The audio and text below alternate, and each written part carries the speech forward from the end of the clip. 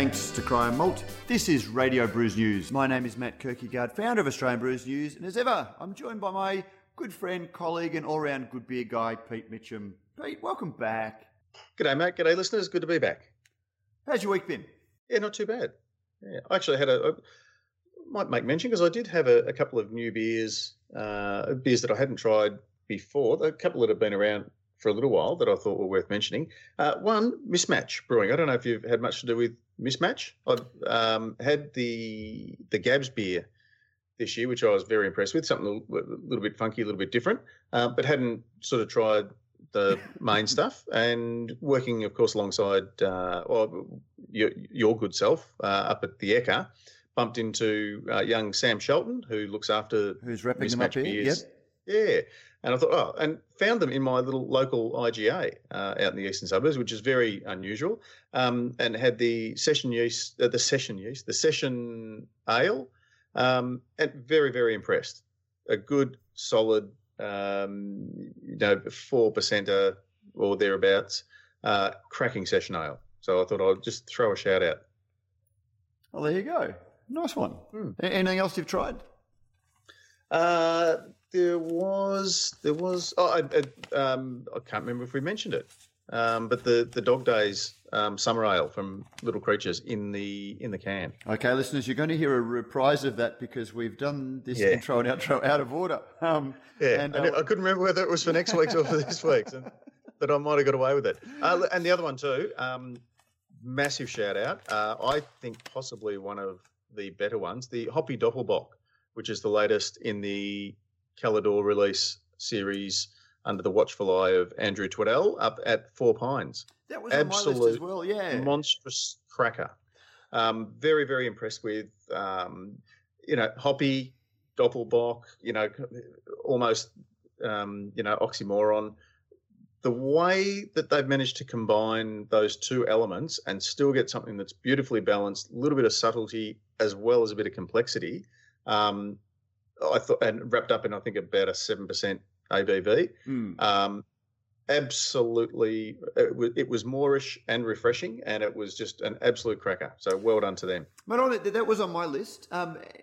Just on that, once you start putting that many hops into a beer like a Doppelbock, and a Doppelbock is a malt-driven lager beer, so it's really about the malt. The hops are there, but not really in a powerful way. Certainly not in an aromatic sense.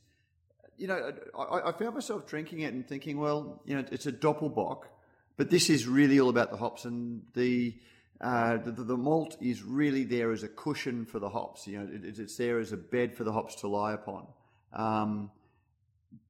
But it stops being. Yeah.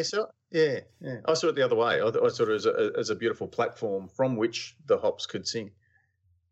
Okay, but rather than a cushion, which like a safety net kind of. Is that what you're getting at, or? Well, it is, but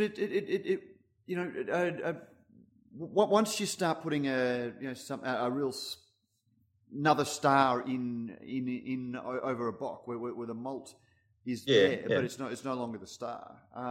You've never heard of a duet, Matt?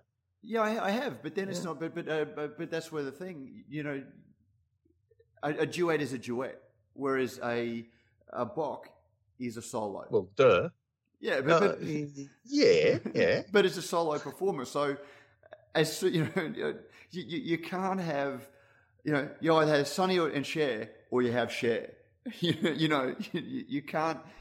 Once you've got Sonny in the picture, you're no longer Cher sings.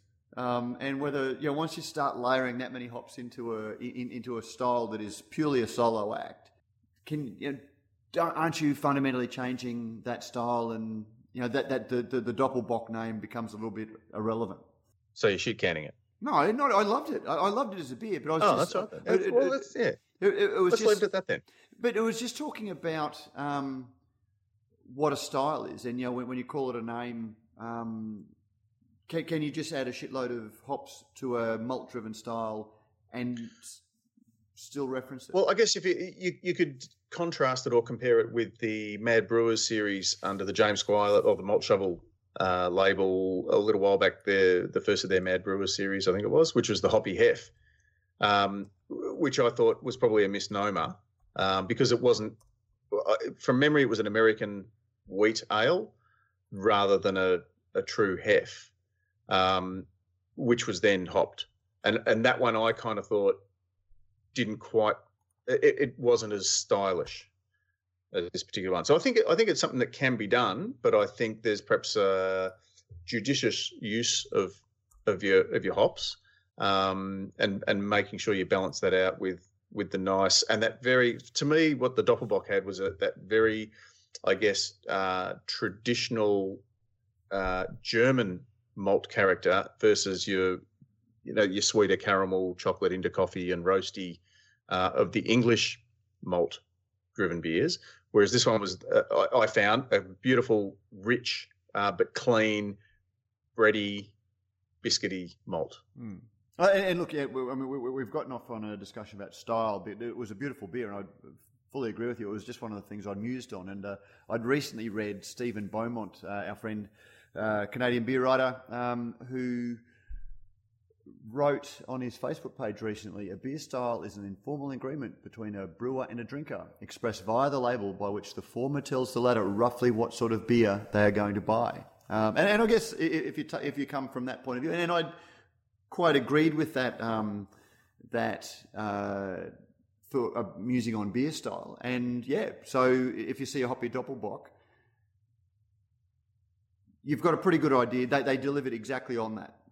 So if you came to it expecting a hoppy Doppelbock, that was exactly what they delivered, in which case, I should just shut up, because that's what they did. And dare I say, it did what it said on the label. Exactly. So, yes, so they lived up to their end of the bargain.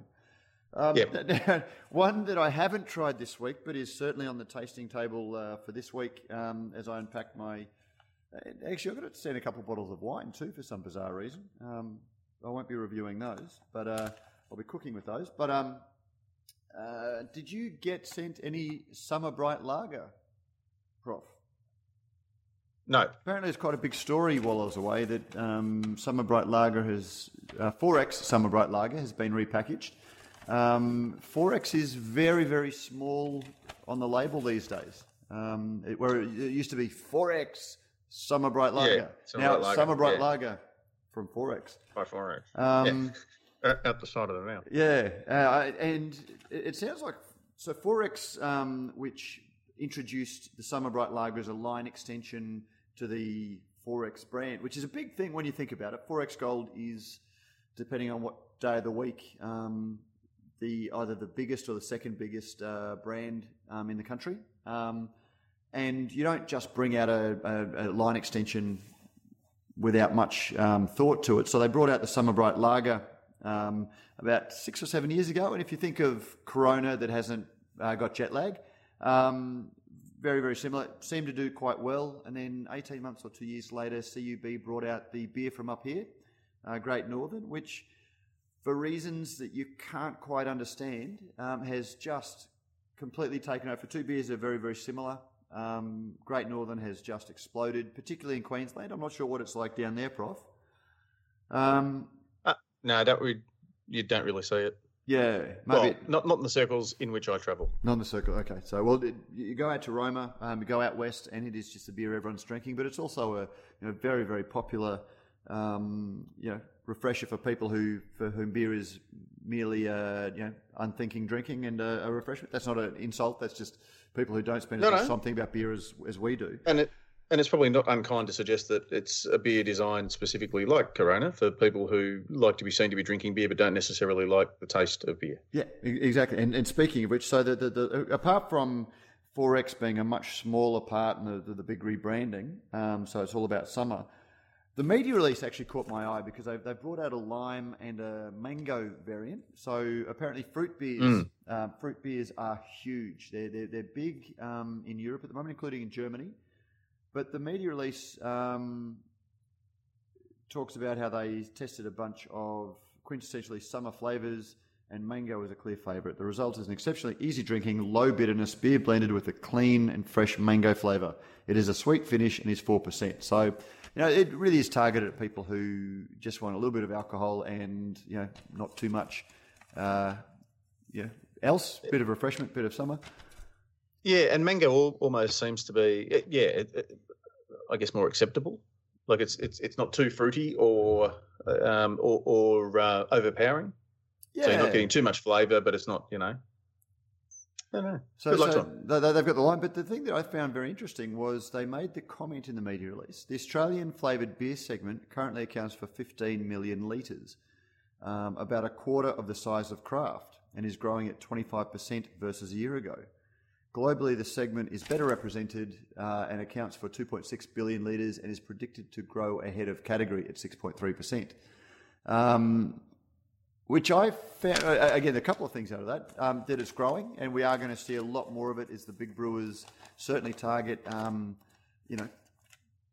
people who are looking for these styles of beers. And we've talked at length in the past how beer as a category is declining, both for health reasons, but also as culinary flavours generally change. Moving away from challenging flavours such as bitterness to less challenging flavours such as sweetness. Soft drinks are more prevalent. So beer is finding it harder and harder to get traction. And yet, when you've got a business that sells beer, you need to keep moving units. And so that this seems to be targeting that. But no, I was amazed that for all of the work and thought and effort that we put into craft beer, something that is really a blip on the radar is already a quarter of the size of the entire craft beer market. Yeah. Maybe we're in the wrong business, Prof. I'm sticking where I'm sticking. I'm happy here. I'm not a dedicated follower of fashion. Well, that's what I come back to. If you like these beers, half your luck, because it's a hedonistic pursuit, not an intellectual one. Drink what you enjoy. But at the same time, I have never heard anybody say, gee, I got into this brewing game because I tried 4X Summer Bright Lager and I thought, gee, I would love to make this at home. Or, gee, this is where I see my life going, making this beer. Yeah, or innovation. Like I could add mango to this and really change the category. Exactly. Yeah. Even our good friends who work for the big houses of beer, and we have a lot of good friends, whenever they talk about these beers, it's almost with that sort of sense of apology, or that sense of a little self-justifying. Oh, they're really hard to make because there's so little flavour, and they're spot on. So so they're not exactly beers that inspired anybody as much pleasure as people have got out of them around the barbecue or around the pool on a weekend. No, that's right. But talk us through today's guest. Well, today we've got courtesy of Dermot Dowling, who's one of our VPs. No. No, it's not, isn't it? No, it's Dave. Oh, is it? Yeah, remember. Oh, g'day, Dave. Oh, of course. Okay, yeah, I've got it now. I'll cut. Do you want me to cut this out, or will we? Yeah. Hey, do you know who we're talking to today, Matt? It's interesting you ask. We're talking to Dave Phillips from Dave's Brewery Tours, who's very slowly, just one beer at a time, taking over the world. Really one of these guys, I guess, who you have a beer with Dave and the first couple of sips, you go, geez, this guy's full on. And then after a while, he kind of, I won't say he grows on you, but you realise that the passion is almost uncontainable. Like it's, and it tends to, by the end of the first round, he's rubbed off on you and you're keen and you're ready to get out there and see what you can do in that arena. So really looking forward to having a chat with Dave and some of his learning about some of his new projects, as well as what he's got on the balls he's juggling already. Well, on that introduction, let's talk to Dave. I suppose for interested beer people or the beer industry, we've been sort of came onto the scene 3 years ago when we started Dave's Brewery Tours, and previous to that, I was, like a lot of people, a disenchanted and disgruntled corporate employee running an engineering business, and I just returned from a 5-year stint in Bangkok where we were doing some engineering stuff up there, and I was just unhappy. I just wanted, I guess I wanted to do something else with my life. And I guess I'd come across beer, or let's call it craft, some 2 decades ago when Little Creatures was starting in Fremantle. I'm a West Australian boy, and I was travelling back and forth to Fremantle, and I found myself sort of gravitating towards this big shed on the water there, and not really sort of not being into beer at the time, but enjoying my beer. I've really got a kick out of being in a production environment and obviously sampling good beer. And I just thought to myself, I don't know what these dudes are doing, but they're doing something good, and it just feels good, you know. And then, you know, all these years later, I was running in Bangkok. I used to run sort of, you know, like a glorified men's networking event once a month where I just organise a different group of local and expat businessmen and women to get together and have a lunch. And these 2 American guys came to me and said, "Oh, can we bring some of our craft beer to this event?" And I thought, what the hell's craft beer? You know, not linking it to my previous experience with Creatures all those years ago. And they brought some Rogue and Anderson Valley to this event, and it just sort of blew everyone's head off in terms of the flavour profile. And I thought, shit, this is beer, you know. And they've gone on to do great things importing beer, you know, cold importing into Asia, and then so when I came back to Australia, I just thought, wow, we've got to keep an eye on this beer stuff, and obviously with the glorious power of the internet, I was able to sort of work out where all our breweries were, and organised a bunch of blokes, and probably after far too many beers, we all thought that it was a good idea to do tours, and off we went. So yeah, that's I don't know if that's probably a long-winded, roundabout, beer-centric way of explaining who I am, but I guess that's who I am. And you've gone into the an element of beer other than the brewing route. Most of the people that we speak to tend to be brewers. So you've got no interest in becoming a brewery owner or a bar owner yourself? Oh, look, mate, I think I've had the beneficial insight of getting an understanding of brewing and the brewing industry and the people behind it, the challenges behind it in some of the other businesses that we've got involved in, and it's helped me form my view of what I want to do in this space. I would be lying if I said I haven't gone through an oscillation of definitely wanting to have my own stainless steel, my own brand, and then back down again to definitely not, no way. Why would anyone want to do that, to back up again? And I'm probably where I'm at on that cycle. I'm probably, I would say, partially heading back towards positive on being involved in some way, shape or form. But, you know, I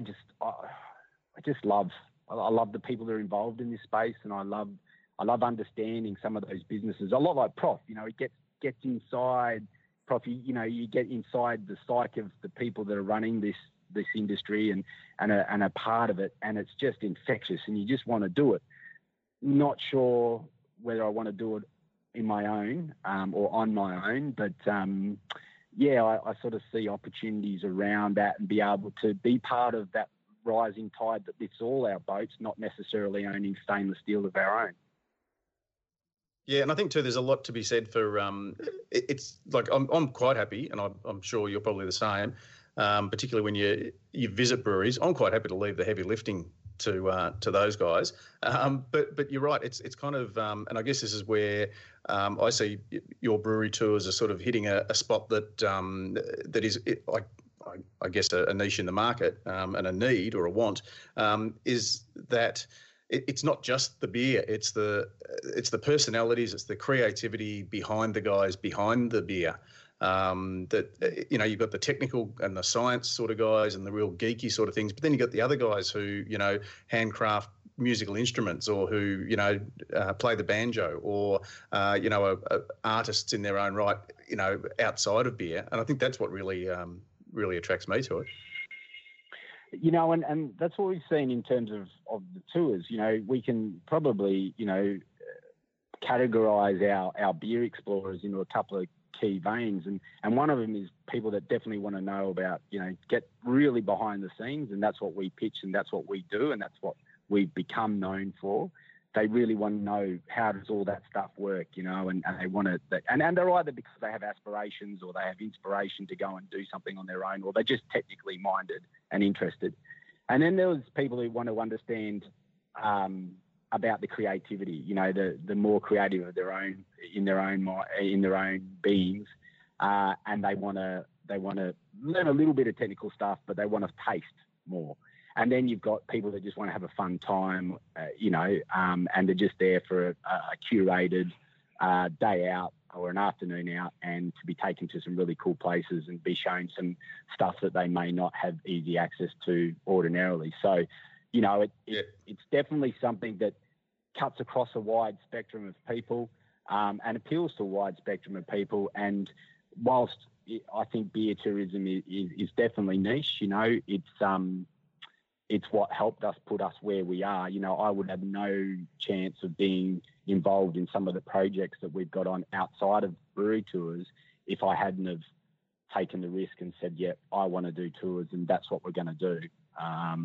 It's been an absolute amazing springboard into some other really cool stuff.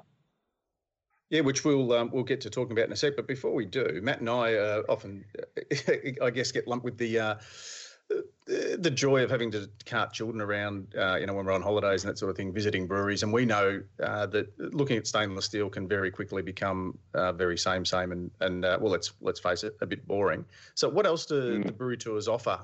Is it just brewery tours for you guys, or do you visit venues that support craft beer as well, or is it barley fields and hop farms, or are there plans in the future for that? Yeah. Great question. And we've had a couple of kids on tours, but so I guess we've got our short tours, and I guess I'll preface it with where we're at the moment. Where we're at the moment is we are Sydney based, and in October, the first week in October, we run our first tours in Canberra. We launched down there, and we're working very closely with Visit Canberra and the venues down there to get going. And in November, we'll expand north to Newcastle and Hunter Valley. But each of those places have the same sort of our same offering in terms of brewery tours. So we've got sort of what we call our 3 in 3 hours, which is a short, fast, loud tour, short of time, mainly geared towards locals who are, as I said, short of time, or tourists. It's travellers, and that's get them inside the beer scene, tasting, and not necessarily so tech heavy. And then our longer tours are definitely more tech heavy. We always start with a really in-depth behind the scenes tour, so we can get all that tech stuff out of the way, and then we soften it off the rest of the day, and that'll be visit to a couple more breweries and venues for lunches that are craft venues or support local beer. And that way what we can do is, those people who want technical can have technical at every venue. If they want, those people that just want to enjoy themselves can have a bit of tech up the front and then soften it down the back. Interestingly, one of our biggest sellers has become what we call our Axes and Ales tour. So up here and down in Melbourne pretty soon, there's a thing called Maniacs, which is an axe throwing range. You can go along and take these sharp axes and throw them into wooden targets. And the boys up here tried to get it licensed, but obviously the nanny state doesn't allow that. But in Canada, you can actually go like 10 pin bowling. You can have a few cans and throw some axes. So we do beer, we do cyber axes and then go into beer. But that's become a real popular tour because people are wanting to add a little bit of physicality to the front end and do a bit of competition. His versus her, or a bunch of guys. Having a bit of a competitive sport, and then off for a nice afternoon exploring some beer. And we've been, I guess, challenging ourselves in terms of, we've established ourselves as beer centric. Do we want to move ourselves outside of beer? Now, I'm not a marketer's elbow, but the marketer inside me tells me that we are missing part of the market if we're a tourism business. Because much to my disgust, I started this business hoping it was a beer business. What it turns out is there's actually a tourism business with a beer motif or a beer bent. We're lucky enough in Sydney. We have an urban winery with Alex Retief. he's making wine just around the corner from our office. So we've started doing beer and wine tours, and in the future we'll do beer, wine, and spirits tours. I'd love to go get the BWS name, but that's probably not possible in any. I think it's taken. I'll just have a look on the internet, but I think it's taken. Yeah. Who knows? It might be owned by a little small business that want to get rid of it. Who knows? But you never know. So just expanding ourselves, but the way we do that is it's all about showcasing or representing the parallels and contrasts in the production process. So what does it take to make good beer? What does it take to make good wine? What does it take to make good spirits? What are the similarities and differences in that? And being able to talk people through an experience or guide them through an experience which closely maps and tells stories around that. So we're not becoming the wine. We'll never be a wine tour business that just carts people up and down the highway and drops them off at a cellar door. That's not what we do, and there's no value in that for us or our guests. It's got to be about telling a story and getting more involved in supporting our local producers. Mate, one of the things that has always, it's something that I've long grappled with, is that, you see shows and shows and shows, and there's always a show on about wine, and they often cover the same ground. You go to the vineyard, you go to see the winemaker, you see people stomping grapes, you see this sort of thing, and yet there is this sort of seemingly inexhaustible appetite for information about wine. But beer just doesn't have that attraction for television audiences, but people do seem to want to jump on a bus and go around and visit the breweries. What is it that is being surrounded by the stainless steel and being in the venue that, as a live thing, that captures it, that just doesn't seem to translate well to television? Yeah, I guess, if you could smell or taste your telly, we'd have more interest. I don't know. Wineries are always, or vineyards are always in these nice rolling hills and lush green lands that people get all romantic about, and then they connect that wine to romance, I suppose. Beer, like it or not, has always for a long time been the lowest common denominator in the I guess the booze spectrum. And I don't know. I think it suffers, and it does suffer from that. It's beer. It's beer. Well, why would I? What about beer do I need to go and see? I guess I don't know. I'd like to see a TV show about beer, and I won't lie and say that we haven't at least had those ideas and pitched it to and pitched it to a couple of interested entities, because I think there is something there, but then I've got to, like the three of us, we get excited about going and sitting inside a production environment and seeing it close up and tasting, the beer that's produced there. Does that mean a hope of other people are going to want to watch it on telly? I don't know. I've got to have a bit of faith and think, well, there's got to be a population of people that would, if only on YouTube. Yeah, and it's just been a question that people do seem to love to go and sit in a brewery and just see the stainless, but it's not something that translates to the small screen where people will still go to wineries, and I don't know that there's something about going down the driveway and all of the vineyards and all of that sort of thing and being surrounded but not a lot happens at the winery, for 11 months a year. 11 months a year, exactly. And I think, I actually, and this is a conversation we could probably have offline, because I'm sure we've got a myriad of ideas and know all these places around Australia that would make for some great TV. It's the characters behind it. It's the stories. It's the local two dudes who got together and, they started with the idea of brewing beer in their backyard, and they got to a point where they won a couple of homebrew competitions, and one was generally dissatisfied at work and the other one was going to stay at work for a while. And then they opened the brewery, and 2 days before they opened the brewery, they realised that they haven't got glassware because they got $13 in the bank. That's great stories. That's great television. And they're great characters. And I think that's what people need to see. And if we do anything in terms of our tours and what's important to us and how we train our staff, and is about telling the story behind the steel. Showing the differences in how beer's brewed in different places and different factories around the countryside is one thing, but people connect to that character story. They've got to be able to get an emotional connection between what's in their glass and who's making it. And I think that's what success for a beer tourism business is about. It's about being able to take people on a journey that's not just about steel after steel after steel. It's the character journey, or the characters that make up the local scene. And if you can get that right, I think you've got a winning product in whichever city or country you want to do it in. Yeah, I would it's confusing that people don't have a deeper. We love beer, and it's almost that beer is commonplace, and it goes back to wine being made. 11 months. Nothing happening at the winery for 11 months, and then suddenly, those grapes can turn into one vintage a year. Whereas beer can be made and tweaked and constantly the breweries are constantly living, working things, which almost gives beer that day-to-day thing.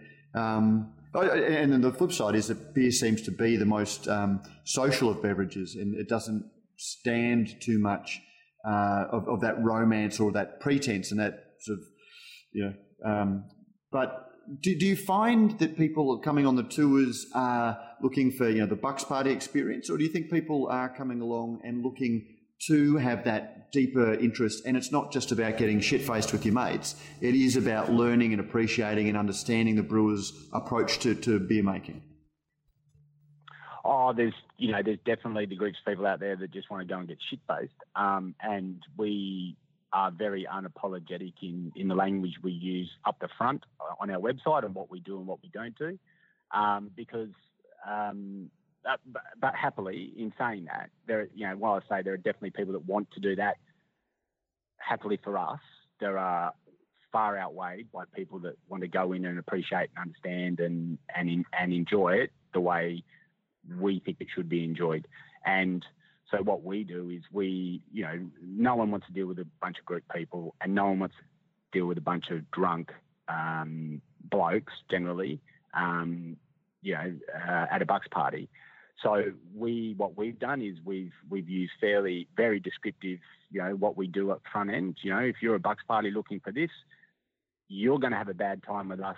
We're going to have a bad time with you. Let's not be friends. I've got a number of a dude who's got a bus who hoses it out at the end of the day, and you can do what you want.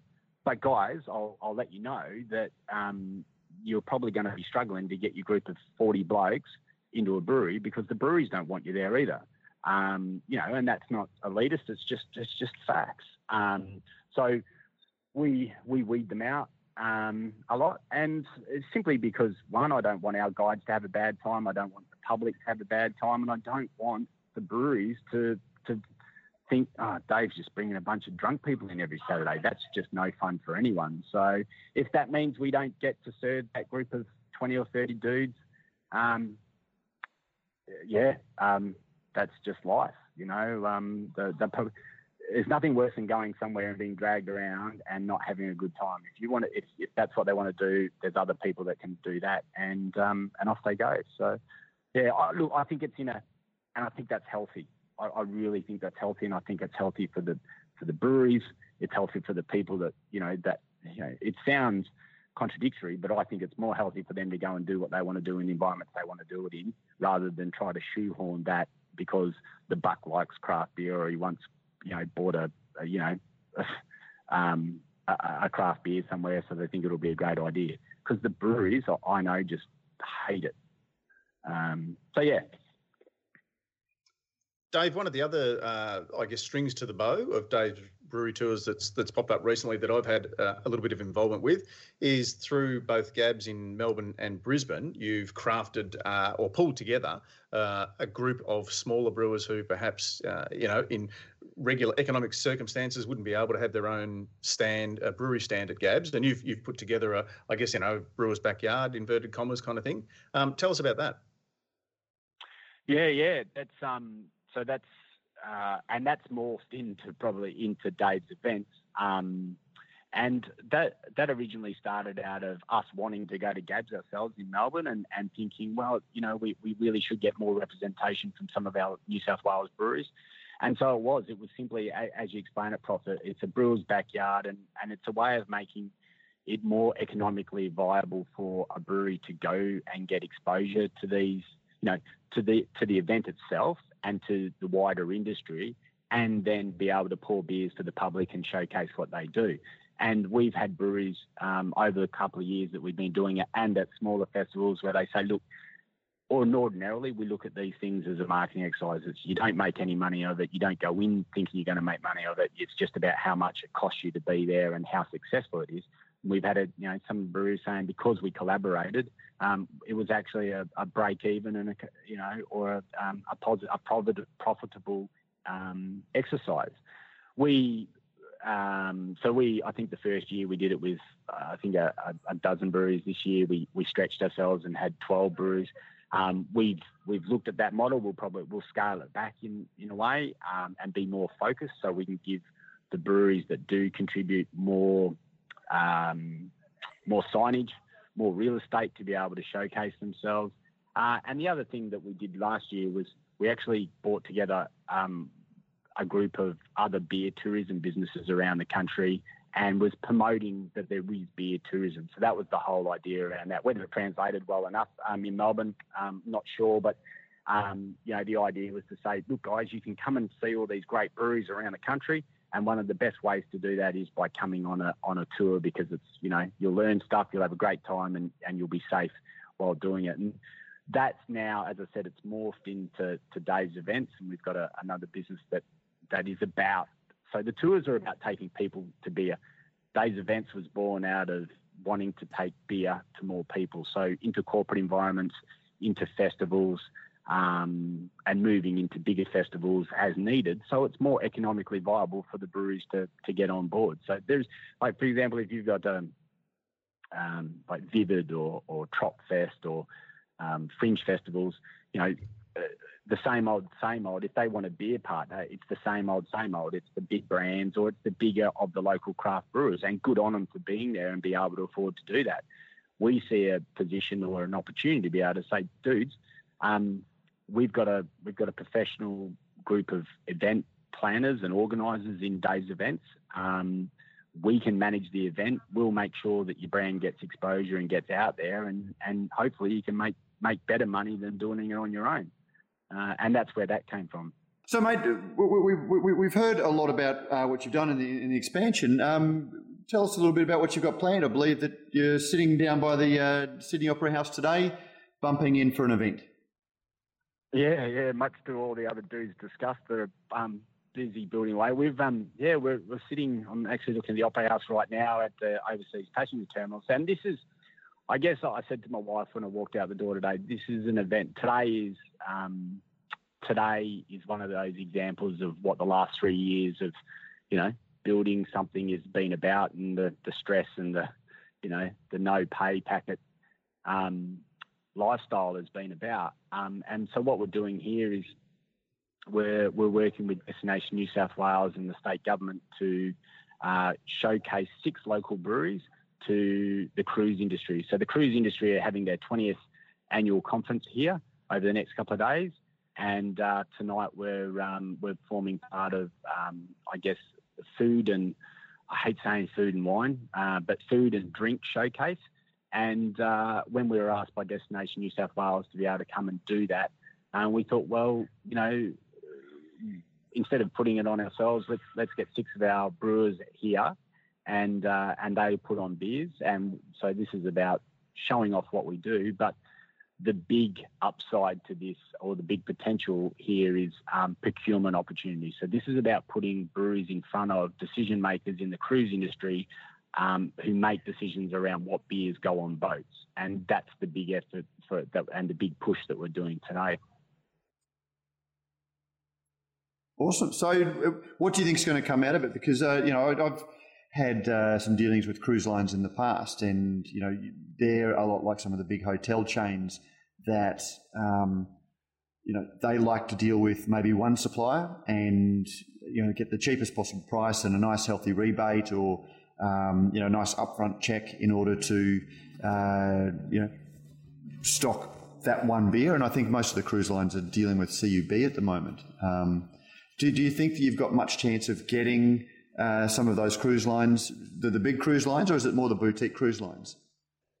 Oh, the bigger ones, yeah, are probably paradoxically are more price driven than the boutique lines. But the conversations we've had to date directly with cruise lines are that they want to start shifting. Everything that's local produce, local this, local experiences is hot in tourism. So the big market in tourism is experiential travel, and a lot of that is now a lot of travellers are demanding locally sourced produce. So I guess my confidence is relatively buoyant in that a precedent has been set. We've got Lord Nelson beers on, I think it's Carnival Cruise Lines, and a couple of the cruise lines that we spoke to directly have said, that's the way they will be moving to, is to be able to say that this beer, this boat that departed Sydney for a 10-day cruise up the East Coast is stocking all New South Wales beers, and lo and behold, when they dock in Brisbane and then take off from Brisbane to Noumea, it's Queensland beers. Now, whether they can actually logistically or will do that, we don't know. So our job is to do our best to put our best foot forward, put breweries and beers in front of them that we think that represent some of the best in New South Wales, but also the breweries that can be able to supply to a cruise line in the volumes and in the time frames that they're looking for. So, and at the consistency, not an easy challenge, and as you know, not every brewery packages. We've got some challenges around that, but I guess I live in a perpetual state of everything's possible. So we can't have that conversation if we're not there. So let's be there, and let's showcase it the best way we can, and hopefully something comes out of it from there. So I can't complain. I'm working down by the Opera House for the day. But mate, that's a mission. That's a mission that really resonates with me. I was in Sydney earlier this year and was staying at the Sofitel. It wasn't on my dime. I was a guest, and it wasn't beer related either, so there's no conflict. But you walk in. The Sofitel is a hotel that really prides itself on providing that experience and being very upmarket and very boutique.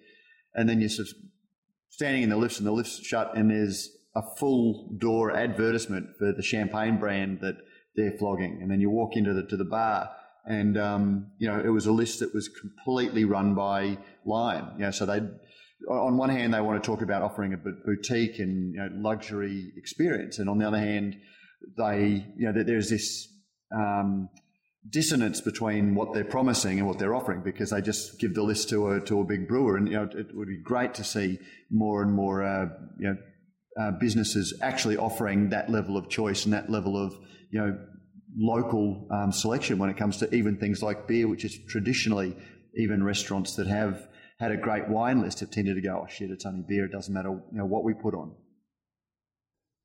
And and that's where we're finding take up and excitement and enthusiasm around our events business. Is we've got corporates. So we went to the meeting show. So the meetings and events industry had their conference and showcase a couple of weeks ago in Sydney, and we put on the bar. We put on the bar there, and we were voted the number one stand. Now in an environment and or surrounded by very high tech, bloody chip-enabled swipe cards and, these NCIS type big massive screens where you can get live user interactions in conferences and all this sort of stuff. We were the most low-tech thing there. But we were the most popular because what event organisers and corporates,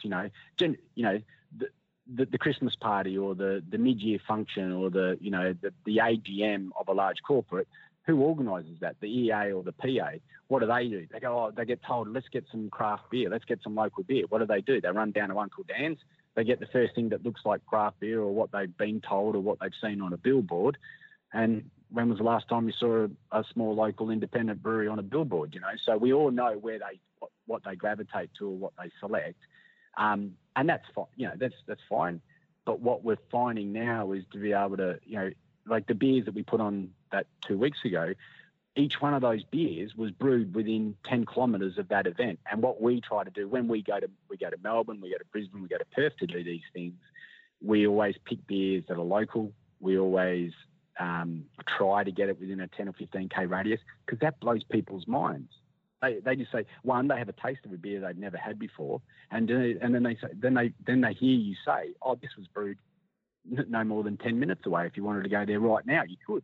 Like, you're kidding. I said, no, you should have this at your next event. And we get signed up all the time because they want that experience. They want to wow their delegates. They want to wow their boss, or they want to wow their clients. And, I don't know, you, me, and Matt, I'm sure are the same. We'd say, what's more wowing than local fresh beer poured directly on tap in your office? Exactly. Testify. It's one of those.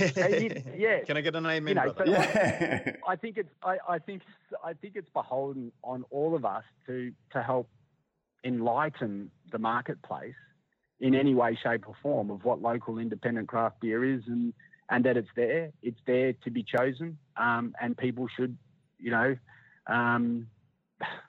as much as possible, support a local business. That's what it's all about. It's early days in the event stuff for us, but it's scarily, we're scarily happy with it. So it's in a good place. And I think because we have such a good product range, we're here to push the local beers, and because the local beers are good, they're interesting, they're local, it makes our job a hell of a lot easier. Awesome. Well, Dave, there's just one last question that we ask as a result of a listener who sent it in, and it's Pacey's Poser, and that is, what if you were to go back and start all over again, is there anything that you would do differently, or what's the one thing that you would do differently and think, geez, I really should do it this way? I won't try and put a shiny spin on it. It's been hard. It's breaking ground in beer tours. Before we started, Scotty down with Aussie Brewery Tours was probably the only other person doing it. And you know what? I probably wouldn't have spent so much time thinking about how to expand interstate. I would have spent more time on developing those relationships and working that partnership, and that's now starting to yield good results in that. And I would have just doubled down. That would have enabled me to double down my efforts in Sydney. I probably would have started the events business a bit sooner, because there is a corporate need there. We're at 12 staff now across the group, and we're a happy bunch. And I think I got off the tools at about the right time, and that enabled the business to take a step up. And I think, I don't know, man. I think I'm bumbling with that one. I would have done a couple of things different, but I guess I would have tried to take a bit of stress off my wife. How we would. Dave, I reckon you might have just touched on one of the crucial areas, and that is knowing when to let go, knowing that at some point you've got to become, as you say, get off the tools. You've got to trust other people with your vision, so that you can kind of sit on top and oversee, the whole thing. I think a lot of people like or think they need to keep micromanaging, when in fact put the right person in place, and all you need is for them to just sort of report back to you that everything's going well once a month.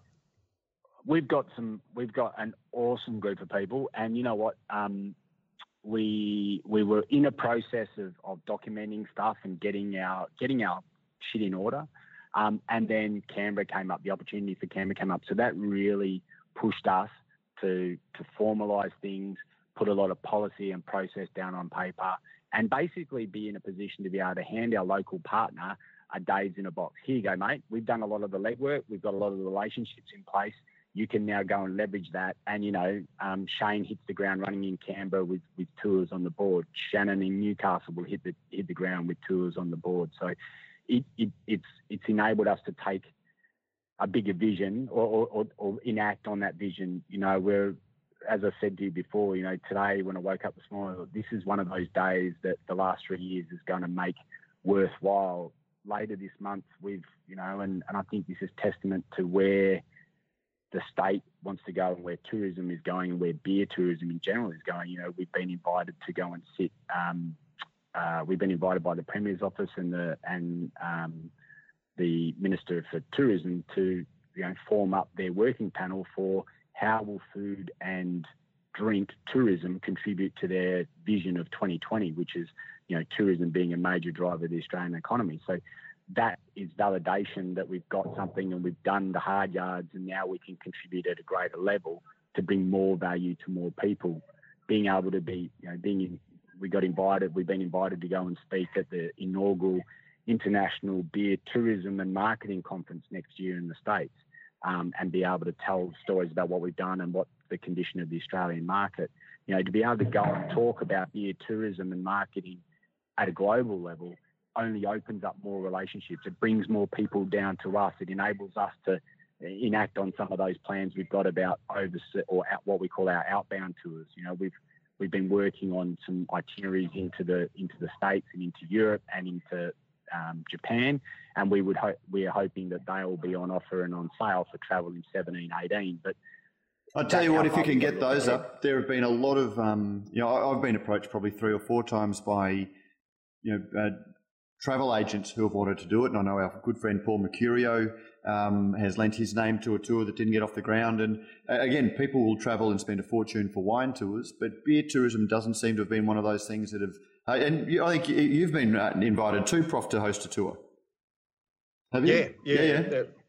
A couple that have tried and failed. So Sorry, Prof, go for it. No, you go, mate. I was just going to say, so if you get that up, that would be awesome. Well, you know, I think what I've learned is, you know, and we've had probably similar discussions with similar people, and their view on the value we add. They all say that they're the big travel agency and they've got the marketing reach. All they want from us is to lend our name on it and cart 25 people around Belgium for 2 weeks, and payment for that is a free trip to Belgium. You know, my view is, well, if I'm going to go to Belgium and enjoy beer, I'll go by myself, thanks. But you know, if we are, that's one of our plans, is we do have plans for outbound tours.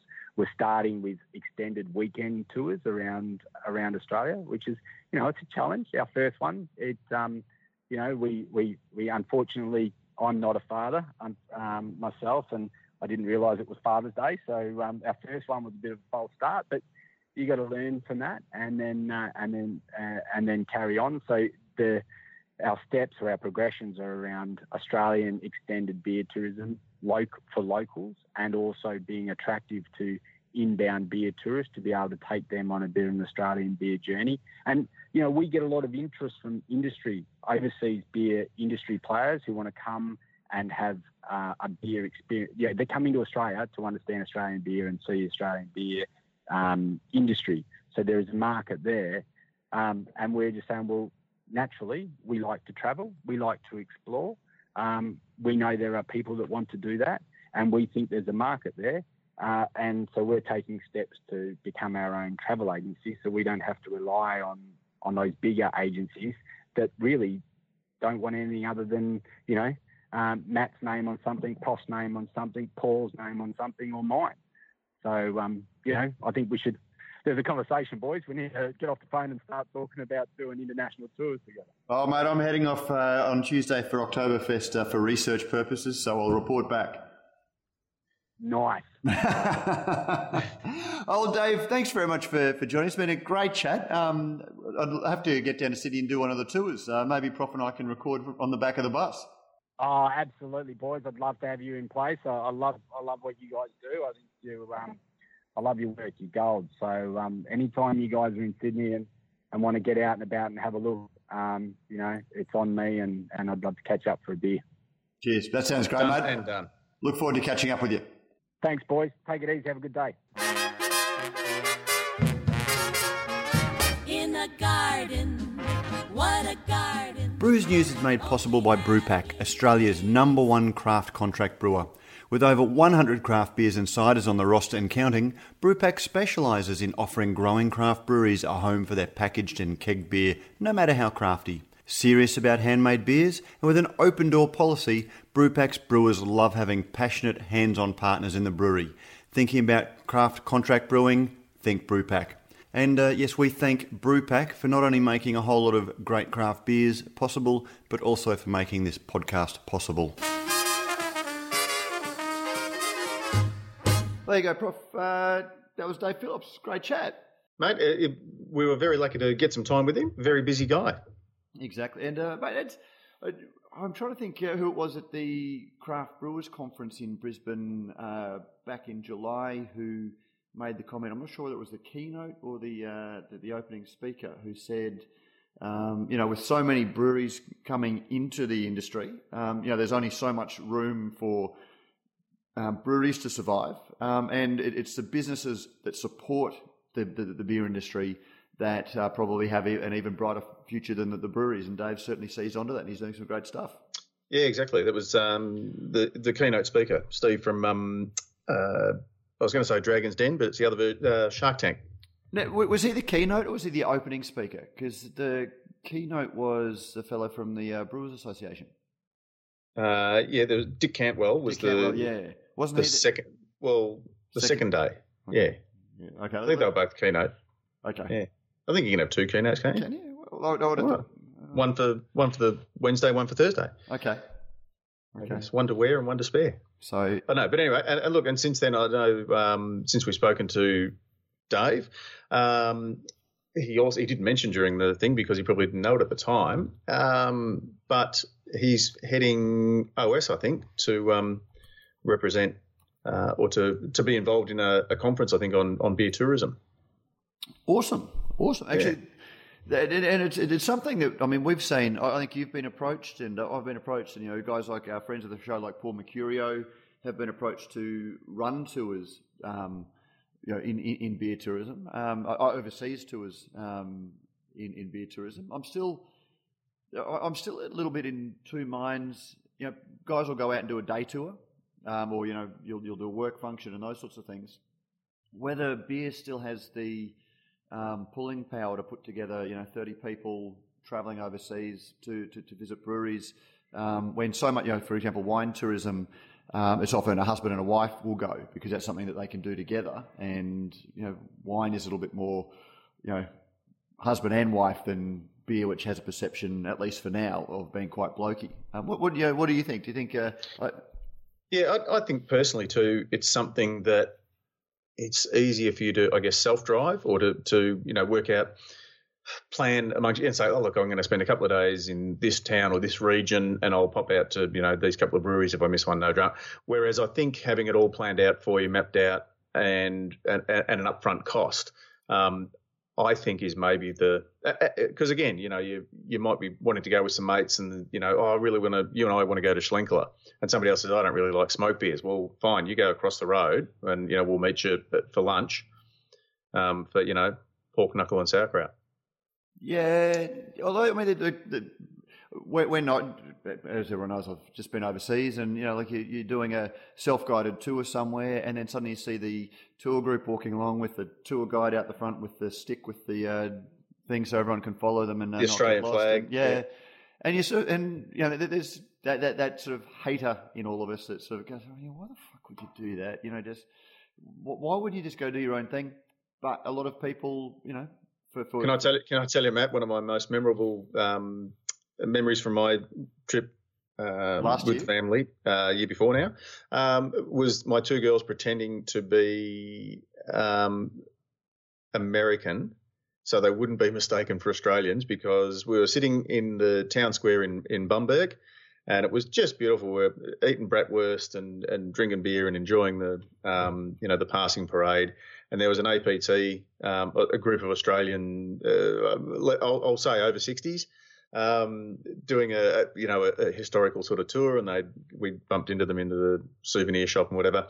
Anyway, they launched into the most tuneless version of Waltzing Matilda as part of their think they obviously did it every day, at a certain place.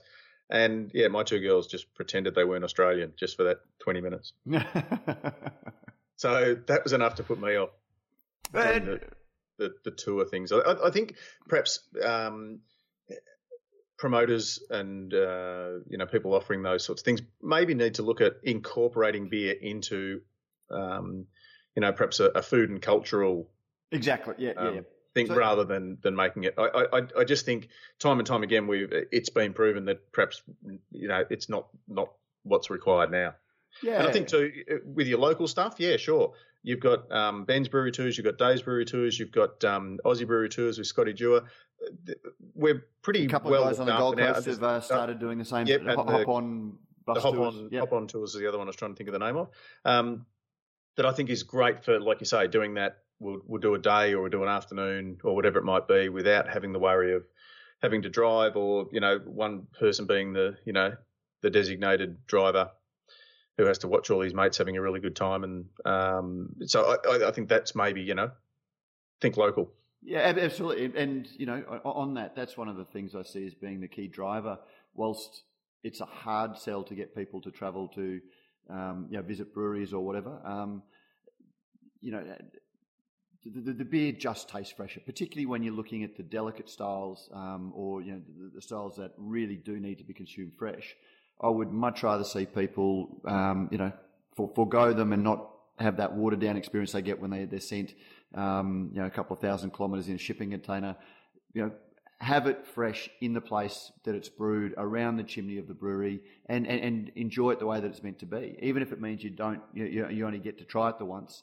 Beer is a little bit different to wine. You need to travel to the beer to really get that sense of terroir. Yeah.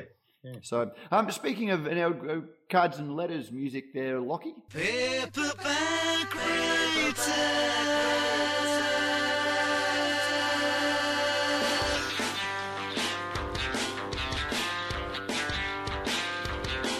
Dear Sarah, madam, will you read my book? It took me years to write. Will you take a look?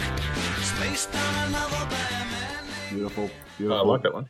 Now, speaking of industries that are set up, Prof, we must get probably half a dozen media releases a week about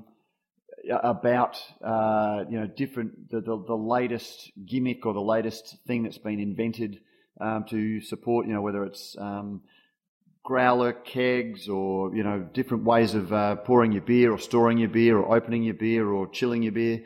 A correspondent who was asked to remain nameless, who did one of the crowdfunding for a new gimmick is written in or a new product. Sorry, that was product and or service. That was a little bit pejorative, wasn't it?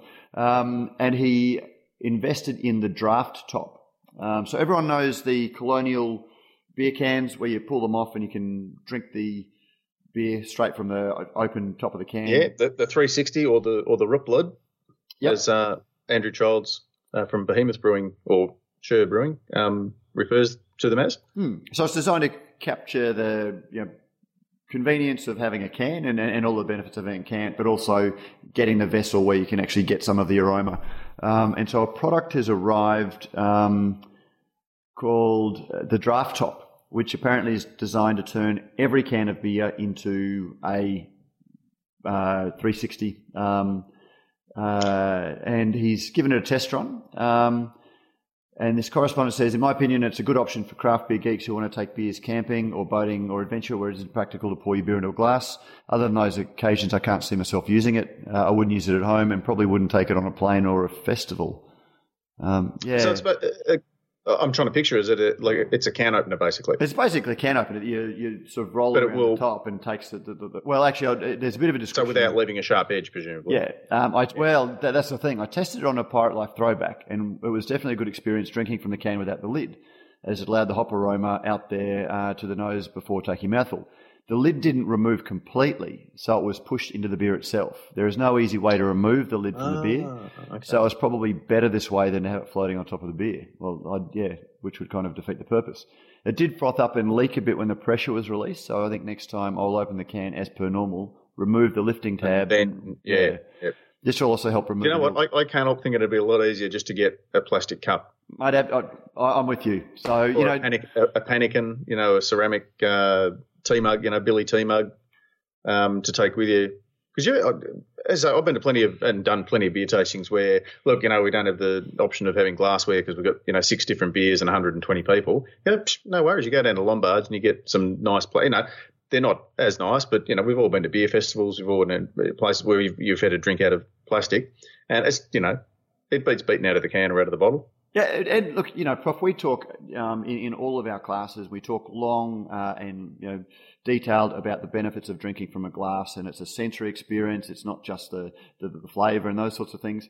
But at the end of the day, and I nearly Instagrammed a picture yesterday. I've got a mountain of beer that cropped that was sent to me to try while I was overseas, and I came home from a run this afternoon. I was sweating, I was hot, had a can of Dog Days in the fridge, and ordinarily I'd pour it into a glass, but I drank it straight from the can because that was... You solo manned it? Yeah, well, not quite. No, I drank it. Didn't dribble it down your chin? No, none of that. Not deliberately.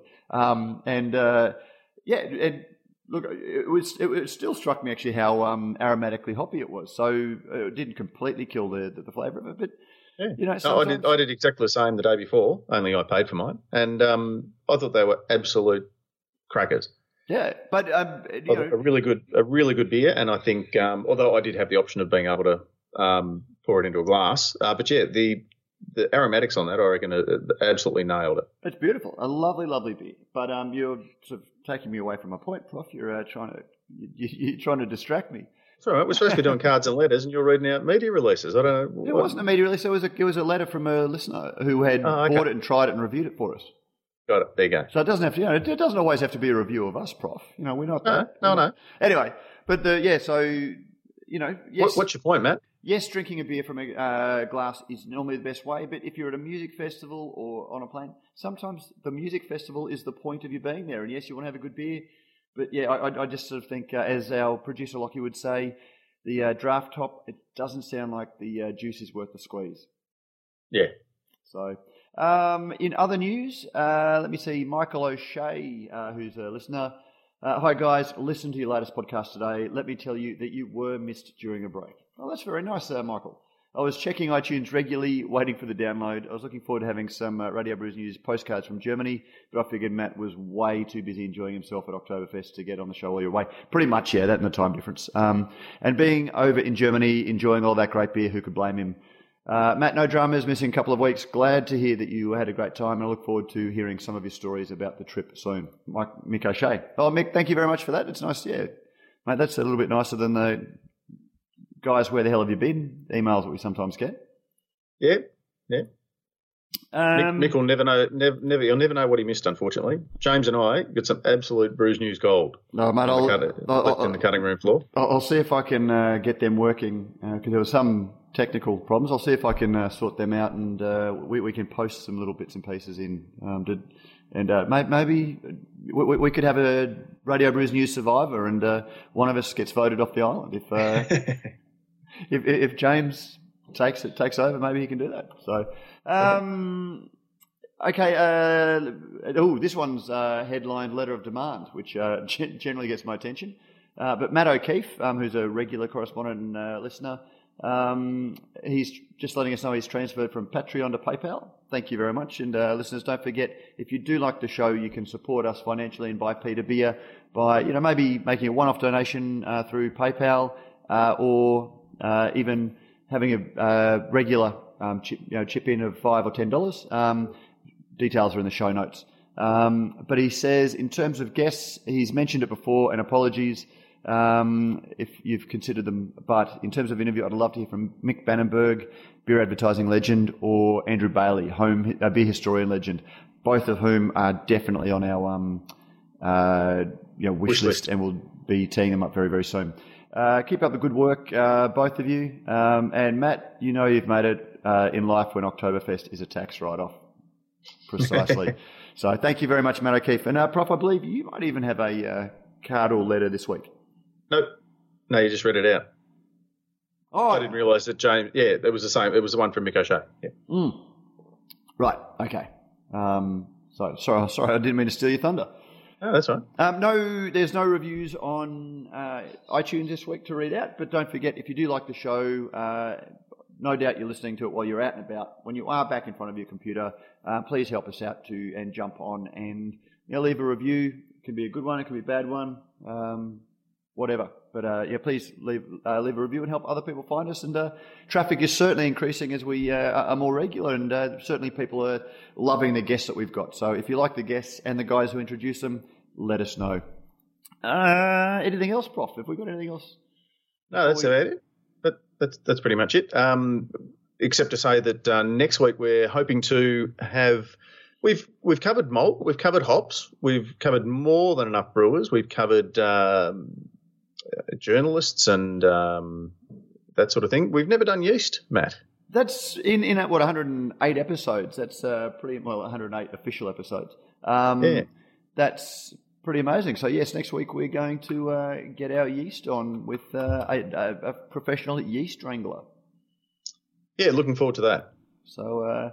And Prof, actually, something. Did you want to plug anything that you're involved in at maybe Temple, for example, for our Melbourne listeners? Oh, for Melbourne listeners, if this gets out in time, Thursday the 27th, so next Thursday, we're if this gets launching out in time, the front bar test. So it's a new concept that I've got. It's a bit of a fun panel-based discussion show. It'll be fun and feisty and robust discussion and debate in which the panel sort of sorts through issues of the day, as used to be done around the front bar. And so often nowadays, something comes up and, a journalist or a commentator will say, that wouldn't pass the sniff test, or it wouldn't pass the pub test, or it wouldn't pass the front bar test. So we thought, well, let's reinvigorate the front bar test, and the audience gets to basically decide, the validity of the issues. So it should be a bit of fun. Awesome. But tickets are very limited because it's not. We're not going to pack the space out. We want to make sure everyone's comfortable and has got a seat and a table so they can have a feed and have a beer on arrival, and it will be a fun night. So jump on the website or straight to Temple or look me up on Fastbook and get the details there. Awesome. I'll get along to that. Well, Prof, we might see what Lockie's got lined up in terms of Oktoberfest music or Umpa. It better be better than the bloody Flegel Deagle. You don't like the Flegel? Oh, jeez. Really? No.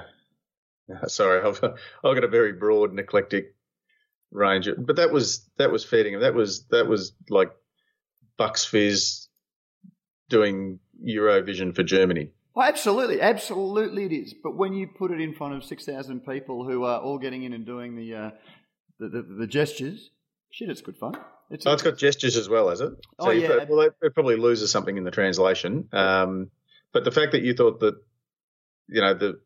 that Brisbane people think that the chicken dance is an Oktoberfest song, I think.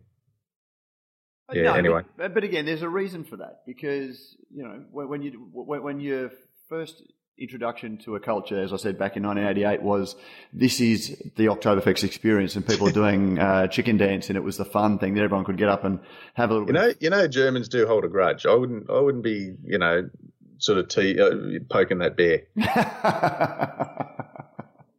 You what? You get your German culture from the fucking chicken dance. Was ist das? So up until the "What's this das," I thought you were impersonating Mazen Hadjar. Oh, good on you. Okay, mate. Talk to you next week. Take care. See you, listeners.